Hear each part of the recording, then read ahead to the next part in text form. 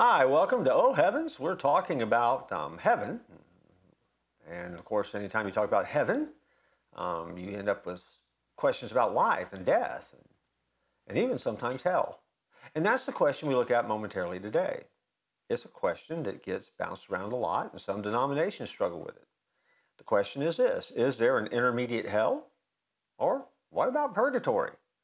Um, and now, the answer I'm going to give you to the first question might surprise you, but stay with me, I'll explain it.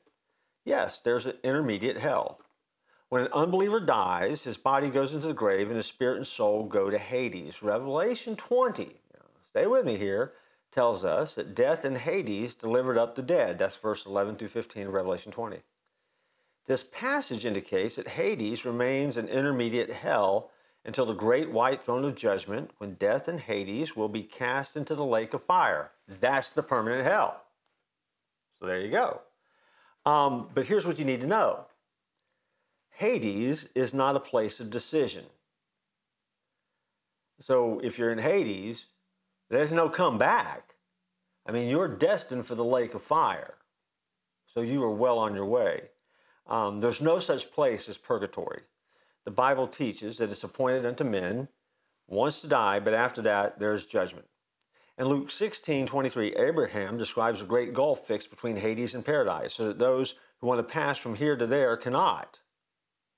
The passage illustrates that there is a permanence of the gulf between heaven and hell, and you're not going to be able to cross from one side to the other. So I often wonder why people ask this question or get bogged down with this question, because the idea would be, well, if there's an intermediate hell, maybe I can come back. And the answer is no, you can't. Because the Bible refers to that as Hades. But once you're there, there's only one more stop in the journey, if you will. And that is the permanent hell, which is the lake of fire where there'll be wailing and gnashing of teeth. So you don't want to go there. That's a bad choice. And that doesn't get you into heaven.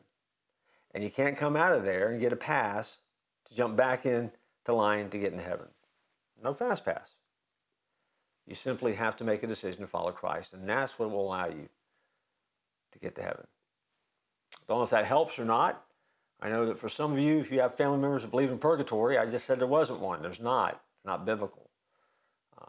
And basically, if you die and you die separated from Jesus, there's no comeback from that. And that's exactly what I just said, even though there's a Hades and there's a final destination, that lake of fire, hell.